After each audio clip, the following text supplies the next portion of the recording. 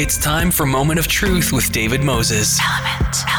Element FM. And welcome to Moment of Truth. I'm your host, David Moses. It is a pleasure to have you listening to the show with us each and every day. It is also a pleasure to welcome my guest to the show for this portion of the program. And with me, I have Mark Serpa-Francoeur along with Rabinder Appel, and they are the co-founders of Lost Time Media. It's a Toronto-based production company focusing on engaging social issue documentary films and interactive projects, which have produced a wide range of linear and interactive documentaries since 2013. Now, they are here partly, I'd like to get some background about Lost Time Media, but also I would like to talk to them about a film that they have in the Kingston Canadian Film Festival that is happening from February 26th to March 7th, and their film is being aired on the 28th. It is called No Visible Trauma, so I would like to welcome them both to the show. Mark, Rabinder, welcome to the show. Thank you so much for having us, David. Yeah, thanks. It's a pleasure. Now, we're going to talk a little bit about No Visible Trauma, the film that you have put into the film festival this year. But I also wouldn't mind getting a little bit more information about your company, Lost Time Media. Oh, sure. Yeah, I mean, we, just by way of background, we've been friends for a very long time. We're born and raised in Calgary, which is where No Visible Trauma is set, and I think this is the second film we've done there. But we do a range of, broadly speaking, social issue documentaries. Mm-hmm.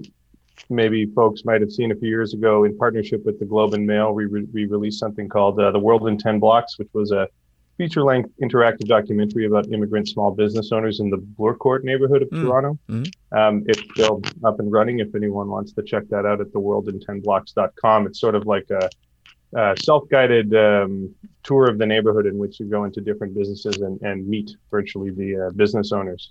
At the time, it seemed,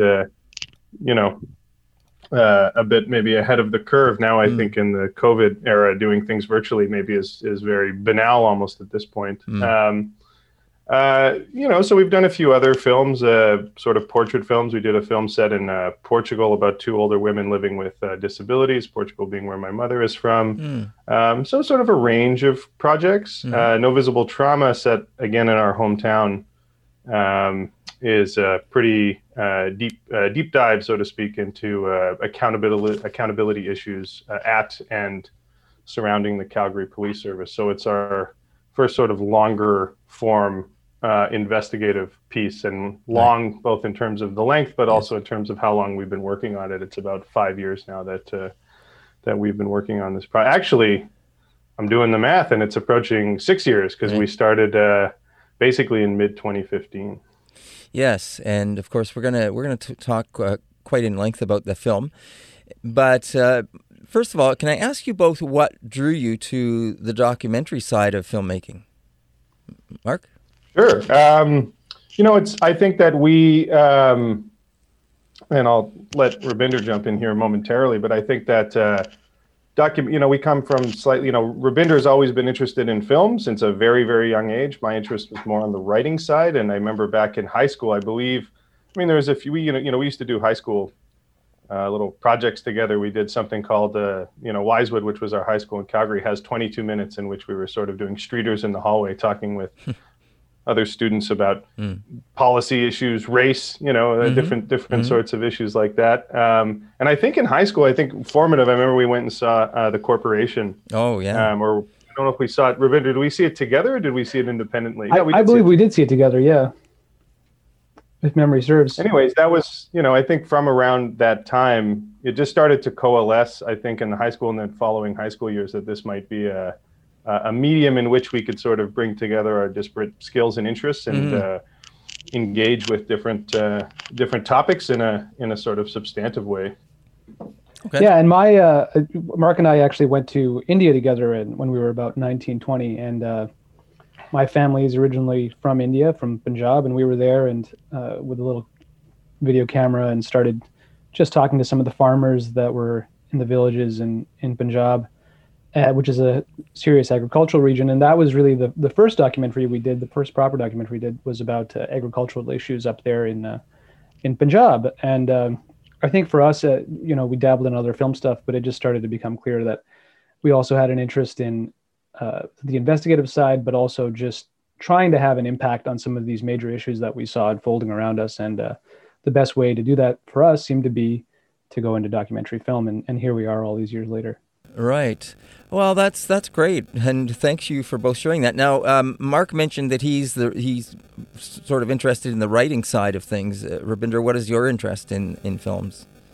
So from an early age, just really I do the camera work, and the technical side is more where I have had my interest since the beginning, and starting out with editing from a pretty young age, and just picking up a camera and getting the hang of different kinds of gear, and then continuing that up until the present moment with staying up to date with camera technology and editing software as well. So that I'm on more of the technical side, and Mark has definitely had more of an interest in the writing and the story side of things going back.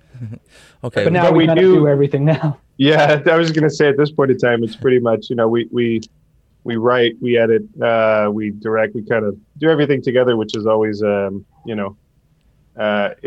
it's I think we've been sort of refining those that right. collaborative process over the years. But it's we really appreciate having each other, I think, because two heads are always better than one. It's sometimes right. You need to run this by the other guy and say, wait, are we sure we want to do this? Right. Or just problem solving. It's anyways, we're very lucky to have a functional collaborative partnership that lets us, I think, get done a lot more together than we would as individuals, for sure. And it certainly sounds like it's something that naturally just came out of your friendship that you've grown over the years together in that area. Definitely. It's not always easy to be friends with someone and work with them. And I think we just have a kind of a unique relationship where we're very honest with each other and able to maintain that over many years is, I think we're both very appreciative of it. And I think we're also not afraid to apologize when one or the other has been has been on the wrong side of a particular position or choice. Well, I think that relationship and that openness that you guys and the trust that you've got together and developed over the years has probably helped in many ways, as you say, especially in being open and honest with each other and allowing yourselves to address things that come up during production, as I'm sure they always do. I'm sure that you have had, for instance, many, many discussions as you went through this past 5, almost 6 years now working on No Visible Trauma, which is not a light topic, which you are bringing to light. And it's something that, as you say, it's your hometown and that you are very close to. And you bring some very, very strong points to the film. Congratulations, first of all, for being able to bring this to light and to bring the stories together, to bring the people that, not only the stories around the people that it focuses on the 3 main characters and their stories, but the people around those stories that you were able to bring in, lawyers, ex-police people, those kind of people that help to really flesh this out and bring, a real sense of what this is really all about. It focuses on these 3 stories, and stories that we are familiar with and that we've seen in the media over the last number of years, but also it just allows us to go deeper, a lot deeper into this and just see what's there. So the first question I want to ask you about with this film, No Visible Trauma, as you were just talking about your friendship, how much do you think that friendship helped you to delve into this story and bring this to light? Oh, I think it's key. I think it's been a long and oftentimes challenging process. And like we were saying, I think having that ability to sort of rely on each other, both in terms of decision making and then also just sharing the various burdens. There really is a lot. I don't know about. I've had conversations with my parents, where it's just like, how are you still doing this? Or I thought the movie was done, a year ago. And it's just like, nope, there's just so much that goes into it. And it really does never seem to end, Yes. Just one example is, we're currently, we're now selling the television length version of the film, internationally. And we just made the first sale to Hong Kong, the Hong Kong public broadcaster, which is interesting. And, it's just, I think we're never surprised about all the myriad tasks that seem to pop up that require further attention when you ostensibly think you might be kind of near the finish line. So I think the other thing for us is just having grown up together in Calgary from a young age and being friends in Calgary, going to high school there and all our previous schooling as well. I think it really helped us stay grounded in why this film in particular matters for us. And that connection, I think, it's not just anybody who can go and make that film. I think that really is very helpful for us. Mm-hmm. Right. Well, as the film is described, No Visible Trauma, in the midst of global uprising against police brutality and systematic racism, No Visible Trauma examines a deeply troubled police department and reveals the devastating consequences of unchecked police brutality. Despite its relatively low crime rates, recent years have seen the Calgary Police Service shoot and kill more in any other Canadian city, more than either New York or Chicago departments in 2018. 5 years in the making, the film unravels the intertwined stories of three individuals who were the victims of extreme violence at the hands of police officers, from the kidnapping and beating of a young immigrant from Ghana to the fatal shooting of an unarmed man during a wellness check. The film exposes a criminal justice system that fails to hold police officers accountable for their actions. And that is in fact what we do see.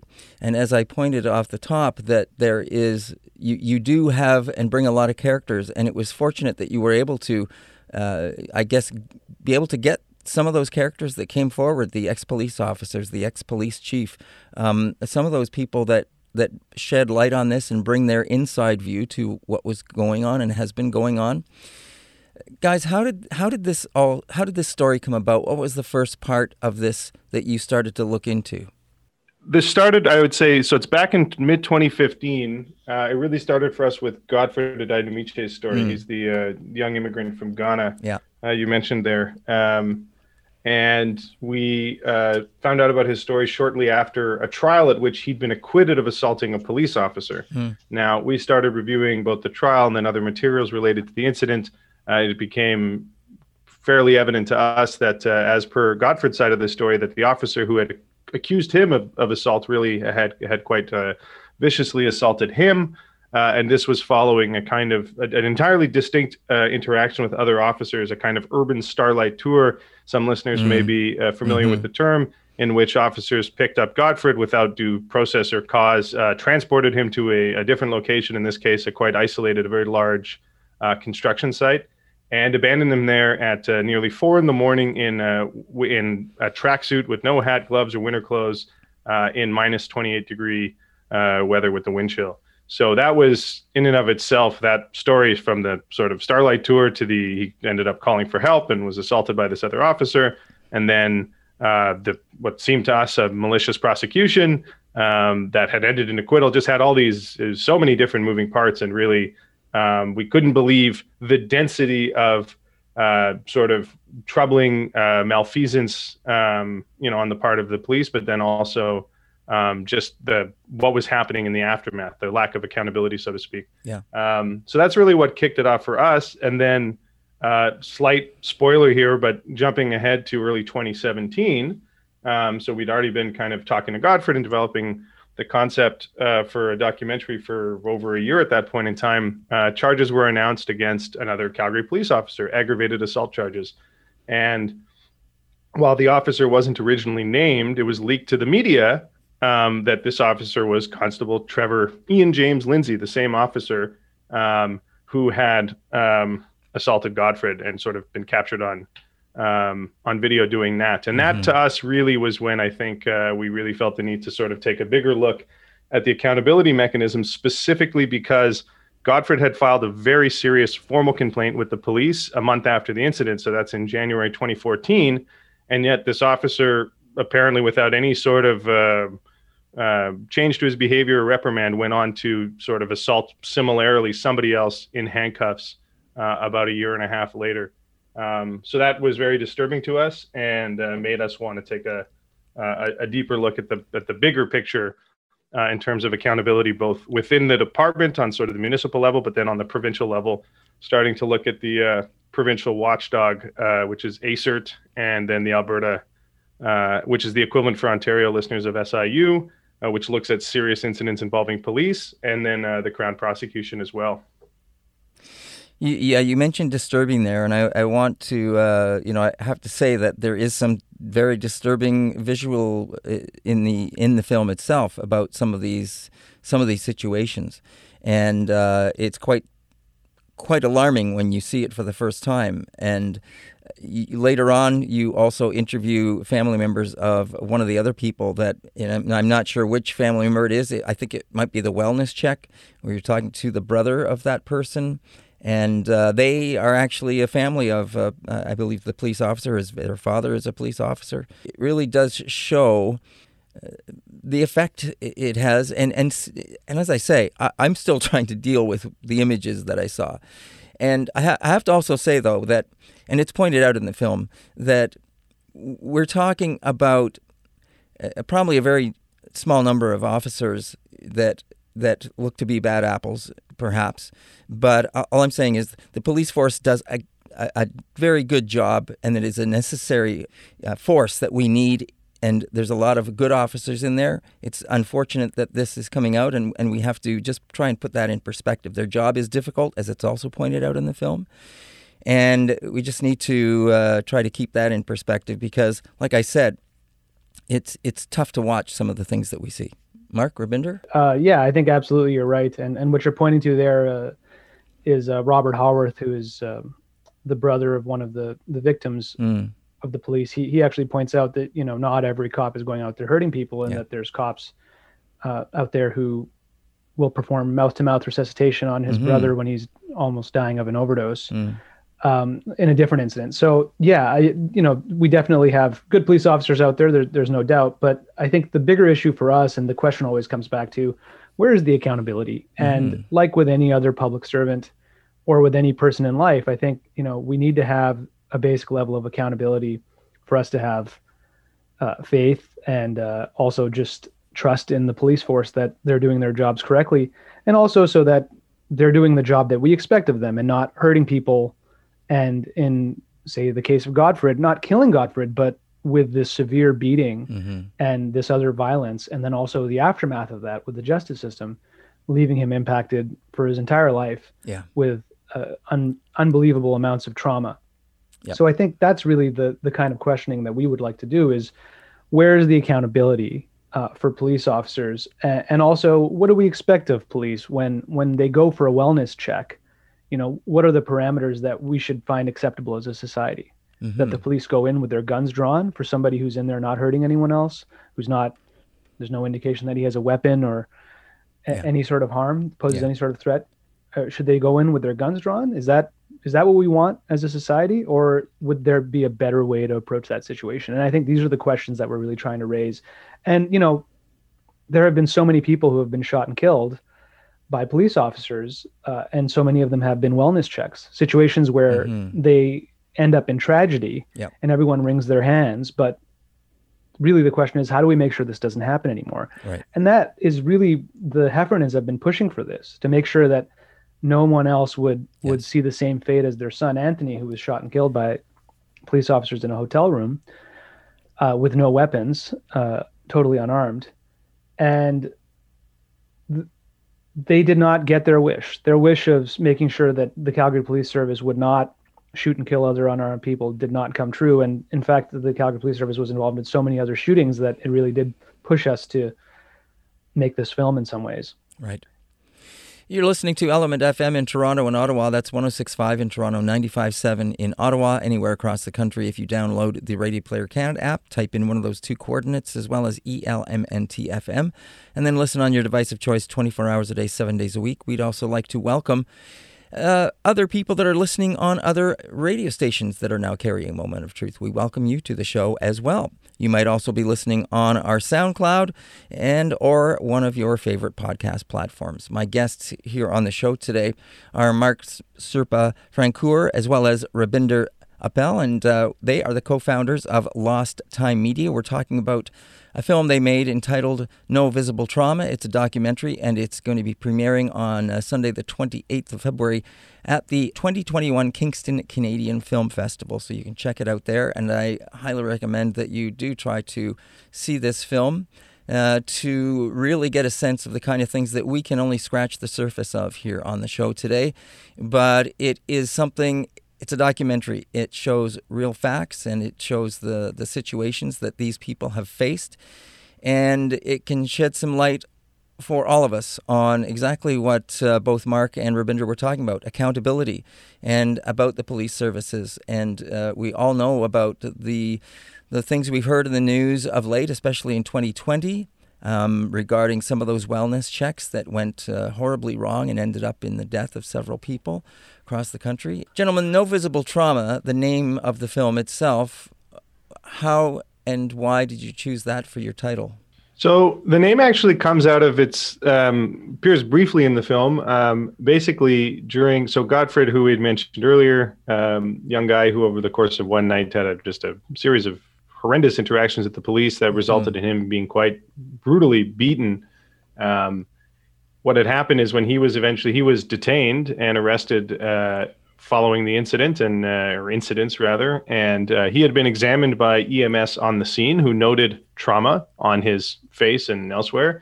And yet, when taken just a few blocks away to the arrest processing unit of the Calgary Police Service, the folks doing the intake there, for some reason, quite difficult to believe what the justification is, noted on his intake form, no visible trauma. So in the space of half an hour or something, he went from the medic saying visible trauma to the sort of internal, who I think also has medical training at the police, saying no visible trauma. So that's where that came from in a literal sense. I think for us, it's sort of, there's a kind of a resonance or maybe functions on a metaphorical level, speaking to sort of this, I mean, a number of things, but I would say like part of what we've been trying to call attention to is the fact that, a lot of these problems that we're dealing with in Canada, we just don't think that there's been sufficient attention on them. And so there's sort of this kind of brushing aside of the collective trauma, of the collective problems, be it with a stroke of a pen or whatever complex of factors. So I think that's kind of where that concept comes for us, and I think just sort of relating to what we were talking about a few moments ago too, I think that we've really, it's been of no benefit for us to be kind of living under the shadow of our neighbor to the south, in the sense that, it's been kind of very standard, at least to us, it feels like, to be deflecting in Canada, saying, both just broadly speaking issues to do with racism, but then also, specifically with policing, police violence, these are American problems. And we really are so inundated with coverage from America, country with, 10 times the population. Part of, I think that's been to our detriment, and we're dealing with a lot of the same problems. In fact, you'd mentioned very early on a statistic that we sort of discovered just by crunching the numbers on our own, which was looking at the number of shootings, for example, in Calgary, a city which kind of, again, without explanation, has led the country. I think in 2016, there was more shootings in Calgary than the 10 other largest cities in the country combined. And in 2018, we saw these numbers where there was the Calgary Police Service shot and killed more people than either the New York or Chicago police departments. There's cities with like 6 and 2 times the population, respectively, and much, much, much higher crime rates, right? And rates of homicide. Our crime rates in Canada and Calgary are really quite low. I think in that year there was something like 17 homicides, not including the 5 people that police killed, whereas in Chicago you're dealing with in the 500-600 range, something like that. So these are really incredible disparities, and albeit those were good years from New York and Chicago and a bad year for Calgary, but still that doesn't make me feel any better personally. Right. Now, the other thing you mentioned early on as well, in Godfred's story, it's late night. He's actually the designated driver. They get stuck in the snow. Officers stop, and they're trying to pull the car out or push the car out or something. And the next thing you know, he's being handcuffed and thrown in the vehicle, and he has no idea what's going on or why. He's new to Canada, and they drop him off, as you say, a few blocks later. And he's left, like you said, out in the middle of the 4 o'clock in the morning, minus 28. And he then calls for help, and these things are captured. This whole thing is captured. It's I recommend people go to watch this to see just how it unfolds and get a sense of exactly what has happened. And we do follow Godfrey's story over the years, right up until 2020, when he is in fact at a march in Calgary. So that Starlight Tour, though, that you had mentioned about officers picking someone up and dropping them off, that is not something that is unique to Godfrey. We have heard about that kind of thing happening with Indigenous people over the years as well. Many of them. Definitely. And a major problem, and something that Indigenous folks know about, and that came to light in Saskatchewan with multiple people died of being left out and in the elements, exposed to the cold. And you know, it's something that sort of there were murmurs about before that, and no one really took it that seriously. Right. But the fact that police officers any police officer anywhere would engage in this kind of behavior is truly appalling. They have a responsibility, a duty of care to anyone who's under their custody. And in the case of Godfrey, you know, they sort of picked him up with the pretense, at least after the fact, of saying he was intoxicated in public. Well, if someone is so intoxicated that you need to arrest them and ticket them, or at least to detain them and then give them a ticket, then how could you possibly leave that same person on a frigid street corner in minus 28 wind chill when everyone agrees that he wasn't wearing appropriate clothing? He was just wearing a light tracksuit. Right. How could you leave somebody like that to freeze to death potentially? Yes. It's truly appalling. And I think it's just the kind of behavior that, you know, it gives the entire police department kind of a bad look and a bad name with communities of color, but also with everyone who has a conscience and thinks that this is not how public servants should be treating members of the public. And I think the other thing that people have to realize, if there's some idea like, oh, there's some justice being served there, if this is like a bad person, you like leave them and they'll get their just desserts. It doesn't actually work that way, because it ends up costing the entire public so much more money with trials and appeals and then complaints against officers. All of this costs the public inordinate sums of money. This is not how we do justice in Canada. And sort of beating somebody up, that's not a good approach, even if you're sort of a law and order, you know, aggressive person. That's not a good idea for you, because it's going to end up costing you, when that person sues the police, sometimes hundreds of thousands of dollars and in legal fees. And in Calgary, all these legal fees for officers are still paid by the city of Calgary. So even if you're a defender of the police, you should want them to be accountable for their actions and to stop doing things like this, to stop using force when it's not necessary, because it's really for the best. Right. Understood. And I'll just add to that. You know, I think it's and there's so many of these sort of details that we found so particularly disturbing that speak to just how easily things can go off the rails and how much power police officers have, and how easy it is to abuse that power, either it could be a mix of, it could be malicious, it could just be incompetence. So speaking specifically about Godfrey's case, while he was accused by the first set of, or by the officers of having been intoxicated, he maintains not only had he not been drinking, but his whole reason for being out that night was as a favor as a designated driver driving his friends home. So that being said, he received this ticket for public intoxication. He was never breathalyzed. He was never performed a sobriety test, even a sort of traditional walk the line kind. Nor was he again taken to the drunk tank. When asked in court, why didn't you take this man to the drunk tank if he was drunk? The officer says, oh, well, they always tell us it's full down there, something to that effect. And it's just sort of like, what? Like, I wanted to give him a chance to cool off, is the other line that the officer says, and the judge repeats back to him in testimony. He said, I wanted to give him a chance to cool off in minus 28. Yeah. To say this in front of a judge, I mean. And again, despite the fact that this came out in court, despite the fact that the police service, and we've actually just had a decision released by the police to do with one of the myriad complaints around this case, despite the fact that this behavior was known, police service has still to this day, there's been no action taken against the officers for this behavior. Certainly no criminal charges filed. And it's just incredible. And just to put a final note on it in terms of this whole intoxication point. So during the actual officer that ended up charging him, he testified in court. He was asked, how did you determine that Godfrey was drunk? And he says, well, there was two things. One is that the other officers told him so, which as far as our understanding of police guidelines is totally inappropriate. And the other one was that Godfred, after he had been left in the cold, he'd been out in that freezing temperature for something approaching half an hour. He'd been tasered 3 times. He'd been beaten about the head and left in certainly in a dazed state, I think we can conclude, because Godfred kept repeating the line, and I quote, "I don't deserve this." Right. The fact that Godfred kept repeating in a sort of stunned state after all of this nightmare that he didn't deserve this, this is how the officer chose to determine that he was drunk. Just outrageous. And I think for us, it really put the fear in us of how easily and how quickly things can go from fine to bad to worse. And then even when the information is all on the table before the agencies and the entities that are supposed to be protecting us, that are supposed to be ensuring accountability, here we are. That was in late 2013. So we're in 2021, 8 years later, nothing.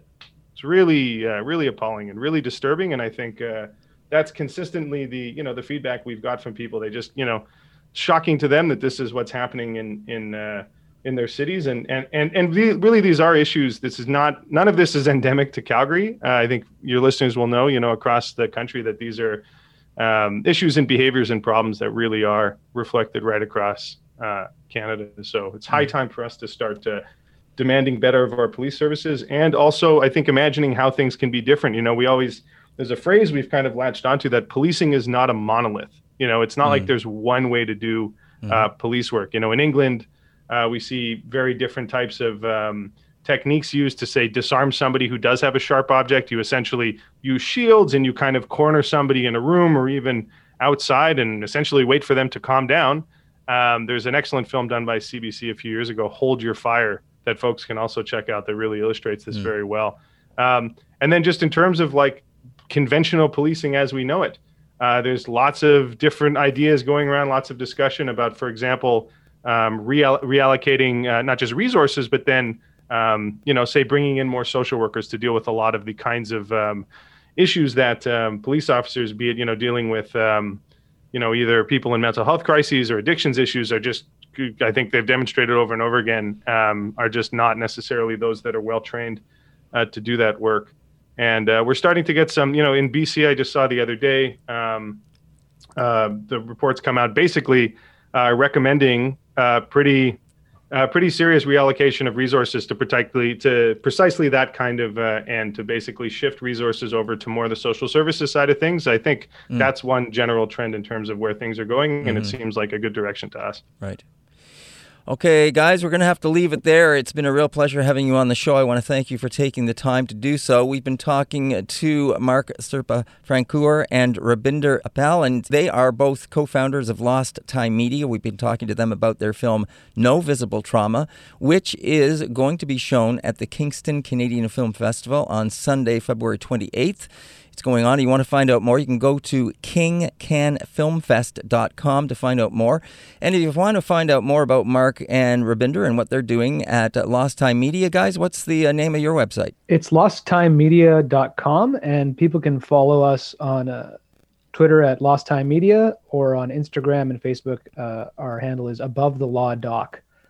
All right. And you'll find other information about issues around policing around the country there. Yes. So please check us out. All right. Guys, thank you so much. Thank you so much for the film, No Visible Trauma. Check it out at the Canadian Film Festival this weekend, and check it out online as well. Thank you so much for having us, David. You bet. Thank you. Take care.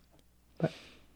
And that is this part of the program. Don't go away. We're going to be right back with more right here on Moment of Truth right after this. Now back to Moment of Truth with David Moses. Element FM. Welcome back to Moment of Truth. I'm your host, David Moses. It is a pleasure to welcome to the show someone actually from Element FM. We don't often have people from Element FM on as guests. However, COVID-19 has done a lot of strange things over the last years, this being one of them, you might say. But it's a pleasure to welcome Bruce Barber to the show. Now, Bruce is the manager of marketing. He's in promotions and social media, as well as now a weekend morning host. So it's a pleasure to welcome Bruce to the show. And he's here because of COVID-19. Now, Bruce is a person of Indigenous heritage, and he recently was able to get the vaccine for COVID-19. We wanted to talk to Bruce a little bit about what it was like for him, a little bit about what he knows about the vaccine, what kind of information he was given. And so it's a pleasure to welcome Bruce to the show. Bruce. Hey, David. How's it going? You know, it's going okay, Bruce. So congratulations on debuting here on Moment of Truth. It's a pleasure to have you finally on the show. You know, of course, your handiwork is always in being used with Moment of Truth because of social media handles and those kind of things that you are always putting out the visuals for and sending out that stuff. So thank you. I already feel at home. So That's right.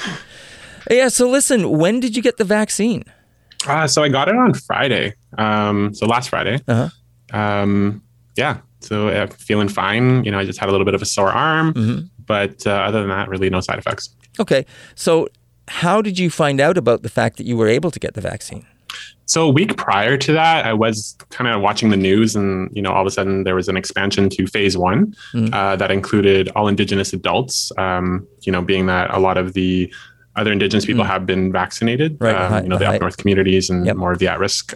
So my curious mind went, you know, how do we go about it? Like, is there a way that I can apply or get on a wait list or, you know, however that works? So, you know, my little eager beaver mind decided to I actually called all levels of government. So municipal, federal, and provincial, and they kind of all pointed in each other's direction. So there was not too much information there that kind of helped me at all. But they did point my direction towards the Indigenous Health Authority here. So I contacted them and, you know, they did run a pilot and they're starting to get their infrastructure together. So I don't think they were quite ready to, you know, get on that, the ball yet. So I also emailed the hospitals within my vicinity and 2 of them replied back, you know, kind of giving me the generic, you know, check the Ontario website to make sure, you know, you're up to date to when, you know, those vaccines will be ready. But then one hospital actually did reply back and said, you know, you're absolutely right, Indigenous adults, and, you know, it's green lit, come on in. So they booked me an appointment for Friday and I was able to get in. So okay. And prior to that, you know, there's still some questions around the vaccine itself. What kind of questions did you have prior to going to get the vaccine? And did you have questions about it when you arrived? I'm the kind of person that will do the research beforehand and, you know, if it's right for me, is it not? And I know like some of my family members are not getting it at all, just due to the fact that they don't know, you know, the long-term consequences towards this. But as somebody who does have, you know, pre-existing health conditions and, you know, I thought it's probably the safest for me to do it because if I happen to catch COVID, it could be a very bad thing for me. Right. So I had to really think about that and just a lot of online research. And, you know, I have some friends that are in the medical field that, you know, I did ask them about, you know, how vaccines work. And so it didn't seem too kind of crazy for me to go for it. So. Okay. Understandable. I get that. Now, the thing is that do you know which of the vaccines you received? I got the Pfizer. Okay. The Pfizer vaccine. And you said when you got it, you had a bit of a sore arm, but you never had any. Yeah, like I had the flu shot a few months ago, and it was comparable to that. Okay. So it wasn't really, I didn't have any side effects to it. So no fever, no headache. Right. A little bit of pressure in the head, just like an onset of a headache, but it was like, you know, they tell you when you get those kind of side effects, it means it's working, right? Oh, okay. Your body's starting to build those antibodies. And, right. Yeah. Now, the people in your family that you say are not going to receive it, they don't want to get the vaccine. What are they citing as reasons? Again, they just don't know the long-term outcome of like, there's not enough research in it yet because it was developed so quickly. Sure. So, you know, and everybody, you know, has their right to not take it if they don't feel, you know, it's safe for them. Right. But for myself, you know, I decided to go for it. Now, did they explain anything to you about the vaccines? Because these are new kinds of vaccines, right? They're not the kind of vaccines we have received in the past. These were developed in a new way. I think they attached to proteins or something like that. Right.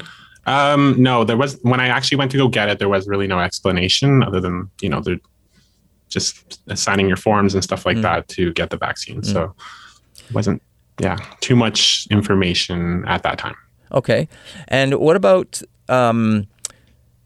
how busy it was when you got there. Did you find it fairly busy, or? No, not at all. Actually, I was in a queue of like 2 people. I think purposely they were doing that. But yeah, there wasn't too many. And then you go in, you get the vaccine, you sign off the forms, and then they take you to a recovery room for about 15 minutes just to make sure that you don't have any like immediate side effects. Right. And so, yeah, during that wait, they then book you for your next dose. Okay. So that will happen for me at the end of March. Okay. Excuse me. And so that was pretty easy and kind of in and out. So yeah, it wasn't too bad at all. Okay. Now, Bruce, you're an urban dweller, and you have people back home, I believe, on reserve. You're in contact with them, I'm sure. How's everybody doing? Everybody's doing great. I mean, Thunder Bay is where I'm from. The case count is getting a little bit higher there, and especially within the schools. So it is, getting a little bit anxious about what's happening up there. But, everybody's being safe, and in my family at least. And are they experiencing much in the way of the new variants that they're seeing up there? Not as far as I know now. Okay. Anything else that comes to mind for you, Bruce, in terms of this experience that you went through and getting the vaccine and what you might want to share with others? Well, definitely putting in the work for myself, was able to get out there and try to find it myself instead of waiting for that invitation to come. Because, you don't know, right? And it kind of paid off because dealing with some of these hospitals, they actually invited me to sit at, a table to help plan for this. So it was kind of interesting to see how that panned out. So yeah, I'm kind of excited to be able to help and get the word out there and help with the planning on how to get this vaccination out to the Indigenous community. And, sharing my ways of, and knowledge on how to get that out. So right, the word out at least. Yeah, that's pretty cool. So through this experience of dealing with the hospital, asking your questions, they actually invited you to sit on a panel for Indigenous rollout of the vaccine to the community. Mm-hmm. I guess they wanted the eager beaver, right? I guess so. Well, congratulations on that, Bruce, and congratulations on the morning show. Congratulations on all the work you do for us here at Element FM, both in Toronto and Ottawa. And it's been a pleasure having you on the show. It's been great talking to you. Can't wait to come back. All right. It might be sooner than you think, Bruce. Definitely. Okay, take care. Thank you. All right, talk to you later. Bye-bye. Bye-bye. And that is Bruce Barber, and he is the manager of marketing and promotions and social media, as well as weekend morning host right here. Now back to Moment of Truth with David Moses. Element FM. All right, welcome back to Moment of Truth. I'm your host, David Moses. It's a pleasure to have you listening to the show wherever you might be. It is also a pleasure to welcome to the show my next guest, who is Sandy Ward. And she's on the show to talk to us about a Vancouver International Mountain Film Festival, which sounds quite nice in itself. It's going to be running from the February 19th to the 28th. And also on the 25th of February, it's going to be having a live panel discussion, and I believe that Sandy Ward is going to be taking part of that, along with the moderator Maya Antone. So it's a pleasure to have Sandy on the show, but a little bit more about her. She is a member of the Lil'wat Nation and an avid snowboarder, mountain biker, and climber. She has been snowboarding for 20 years and has been a competitive half-pike rider, snowboard instructor, and backcountry enthusiast during the winter season. When not teaching snowboarding in the resort, you can find her in the backcountry on a traditional territory, which sounds lovely for this time of year. And so it's a pleasure to have Sandy on the show. She is also one of the co-founders of the Indigenous Women in the Outdoors, and that is tied in with this festival that we're going to be talking about. So it's a pleasure to have Sandy on the show. Welcome. Thank you for having me. I'm really excited for this panel discussion next week. How did you get interested in snowboarding and the kind of things that you do? Mountain biking, you're obviously a very, very active person. Yes, I come from the Coast Mountains of BC, where everybody kind of gets involved in all of these crazy outdoor sports. So I've been involved in outdoor recreation pretty much my whole life. I didn't start snowboarding until I was maybe 15 years old, because there were just so many other things that were available to do outside. It took me a while to get into snowboarding, but once I did, it was just First Nation snowboard team took me so far and kind of paved the way for me to get into competitive snowboarding, which was really amazing. And it's organizations like that have really helped out the youth in our area to get involved in these kind of high cost recreational sports. Right. I'm glad you mentioned the First Nations snowboard team. Tell me more about that. Yeah, they're actually just reformed the organization. So we used to be the First Nations snowboard team, which had teams all across Canada, which it got kids in Indigenous nations to get out and experience snowboarding, experience the mountains. And we've just changed this year. We've started the Indigenous Life Sport Academy. So that is going to include more sports than just snowboarding. So we're going to have skateboarding, climbing, mountain biking, all of these amazing activities that the kids will now have access to. And so we're starting that in the Sea to Sky in British Columbia, the south coast. And hopefully maybe one day we'll be able to spread all over Canada like we did with the First Nations snowboard team. That sounds great. I can't help but think about the mountains of British Columbia, and you said the coastal mountains in particular. Where does that allow you? Would Whistler be part of that? Yeah, I'm actually calling you from Whistler. It's the traditional territory of the Lietuvah and the Squamish Nation. So that kind of encompasses the Sea to Sky corridors, Lietuvah, Squamish, Musqueam, Tsleil-Waututh. I hope I'm not forgetting anybody there. And how's the winter been out there?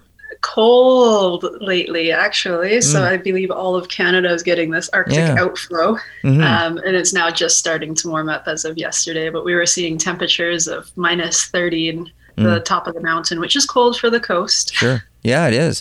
But has it been good for winter activities, though? It's been interesting. We've had quite a bit of snow, but we've had those warm days, which isn't really good for the snowpack. So we're seeing a lot of instability in the backcountry, which has been pretty scary.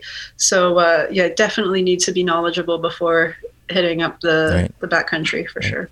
Now, in terms of the First Nations snowboard team itself, how many people are on that team? Well, again, we have got teams all the way up, I believe, in the Northwest Territories. And then I think there was one in Nova Scotia even. So I don't know the numbers exactly. And we've downsized quite a bit this year just due to COVID. We haven't actually started the program because of the pandemic. So sorry, I don't have a number for you there. Okay, no worries. Now, you also are, I think you're in charge of the recreational program? I'm not in charge. I'm a coach. Okay. So yeah, we have the recreational program. So we have kids. This year is going to be from the ages of 12 to 18. In previous years, we've had them as young as, I believe, 8 years old or 7 years old even. So yeah, just like we get 20 kids out on the hill all at once, and it's amazing. So we need a lot of instructors for that, and I coach for the team. Right. And how is that any different than, say, the Indigenous women in the outdoors? How is that different? So the Indigenous Life Sport Academy focuses mainly on the youth. So it's 18 and under, with opportunities once you kind of progress out of that age range, then maybe you can become a coach or an instructor. So that's pretty cool. With Indigenous Women Outdoors, we're more focused on the adult women. Okay. And kind of progressing them. If they've gone through the First Nation snowboard team, awesome. Join us in the backcountry. Just a lot of Indigenous women face a lot of problems and tragedies in life. So we just want to be able to get women out and reconnect them with the land and their traditional territories. Because it's just so helpful mentally, spiritually, physically to be out in the land. No question. That's our main goal. No question about that. That's for sure. That's a great concept. It's great that you guys are doing that. And how would you say it is going? Amazing, actually. So Maya started the idea, I believe, a couple of years ago. I didn't actually meet Maya until this fall.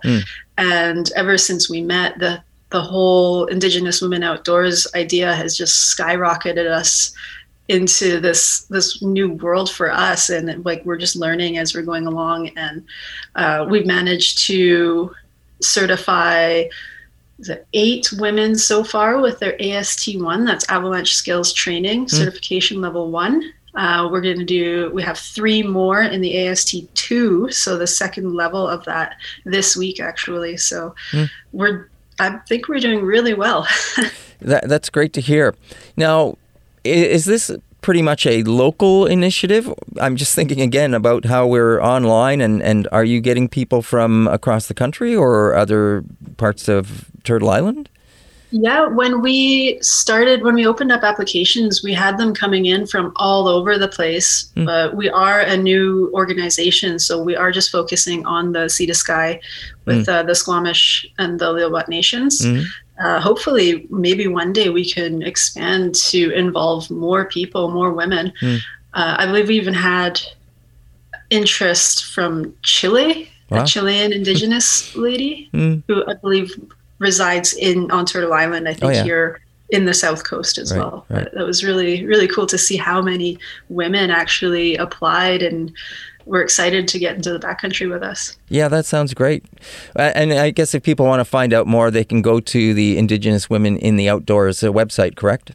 Yeah, so it's indigenouswomenoutdoors.ca. Okay, great.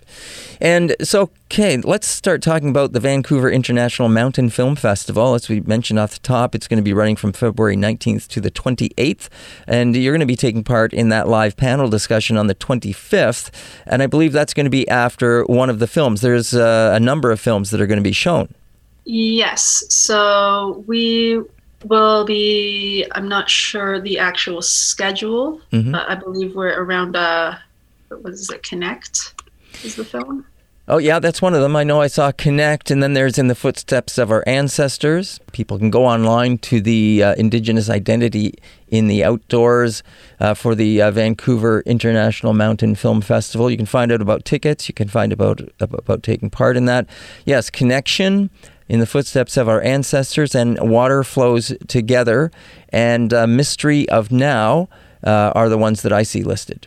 Yeah. What can you tell us about this? Oh, yeah. So we'll be within that Indigenous category. So we'll be the panel discussion, Indigenous Identity in the Outdoors. And we've got a few panelists, absolutely amazing crew, it seems. I have had the opportunity to meet Chelsea McCutcheon, obviously through Indigenous Life Sport Academy, but we've also got Curtis Rattray of Adziza Trails in northern BC, Candice Campbell from Talus Tours in Sunshine Coast in Vancouver area, Michele Oliver coming all the way from America. So we'll have a different perspective there and between American and Canadian as an Indigenous identities. And Chelsea McCutcheon from Indigenous Women, she's part of our actual program, Indigenous Women Outdoors, but also involved with Indigenous Life Sport Academy. And then we've got Simca Martin of the Islands, Vancouver Island, who will be joining us as well. Well, Vancouver Island, beautiful spot. I have relatives there myself. Hey, have you ever been over to the Comox Valley to go skiing in that area or snowboarding? No, I've never been to the island to go skiing, but this coming March, hopefully doing a trip to, I think, Mount Cain with a different project that I'm working on. Well, that's wonderful, and it's great to hear. What are you excited about in terms of, as this film festival starts to approach and the panel discussion that you are planning to take part in? I'm just really excited to hear everybody's perspectives and stories. I think it's going to be really cool to see the difference of all these different places, all these different land types. So we have Vancouver Island, the ocean, we've got northern BC, the mountains, we've got the prairies down in America, like all of these different identities coming out through land. I think it's going to be really cool to hear everybody's stories that we have. Now, going back to the snowboarding, the First Nations women's snowboarding group that you belong to, does that allow, or have you guys ever taken part in competitions? Yeah, the First Nations snowboard team, we used to travel out to Big White all the time in the interior of BC for the provincial series. And that's how I kind of got involved in the competitive side of things. But we also had the little contests here on Whistler and on Cyprus that the little ones could get involved in. So we had like little 10-year-olds going out and ripping it up in the snowboard cross, which was pretty cool. But we're focusing more on the, I guess, mental health aspect side of things. So it's really stressful to be a competitive athlete, obviously. So we want the kids to be out there to have fun more than anything now. So we're gearing towards more like life sports and doing this for fun rather than contest, which can get really stressful for the kids. Just wondering if there's anything that we haven't touched on that you think is important to mention, either about the upcoming film festival and or things that you might be doing that people would find interesting or maybe want to check out. I just think it's really amazing that all of these organizations are putting together all of like panels and films about Indigenous identities and like throughout North America here. And I'm just really excited to see more of this happening. I was recently a part of a panel discussion about inclusion in the outdoors and how the industry could be more inclusive to diversify the whole industry. I think that was really amazing. And I think it's going to be awesome to see what happens next with other film festivals or other web-based learning. Like it's been huge during COVID. So right.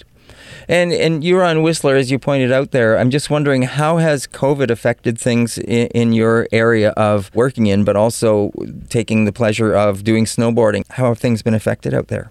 Well, obviously, we don't have our international tourism anymore, so it's been pretty quiet. But like as far as the mountain, as long as you're, keeping your distance and everything, it just feels the same. I find the backcountry to be busier than the average year, but that's kind of to be expected. A lot of people want to get away from the resorts. So. Okay, well, I'm of course envious of the fact that you're out there in Whistler and I'm stuck here, but that's just to be expected. But thank you so much for taking time to join us on the show and tell us about what you're involved with, about the film festival. All right, Sandy, I'll let you get back to it. You enjoy. Thank you. You too. All right, take care. And that was the voice of Sandy Ward. She is one of the people involved with Indigenous Women in the Outdoors, and she's also going to be taking part in the Vancouver International Mountain Film Festival. That is happening from February 19th to the 28th, and it's going to have a live panel discussion on February 25th, and that's going to be including Maya Antone, the moderator, and also Sandy Ward. And Sandy Ward is a member of the Lil'wat Nation and a member of the First Nations snowboard team in British Columbia. We spoke with her from Whistler, BC. It was a pleasure to speak with her. This has been Moment of Truth with David Moses. Element FM.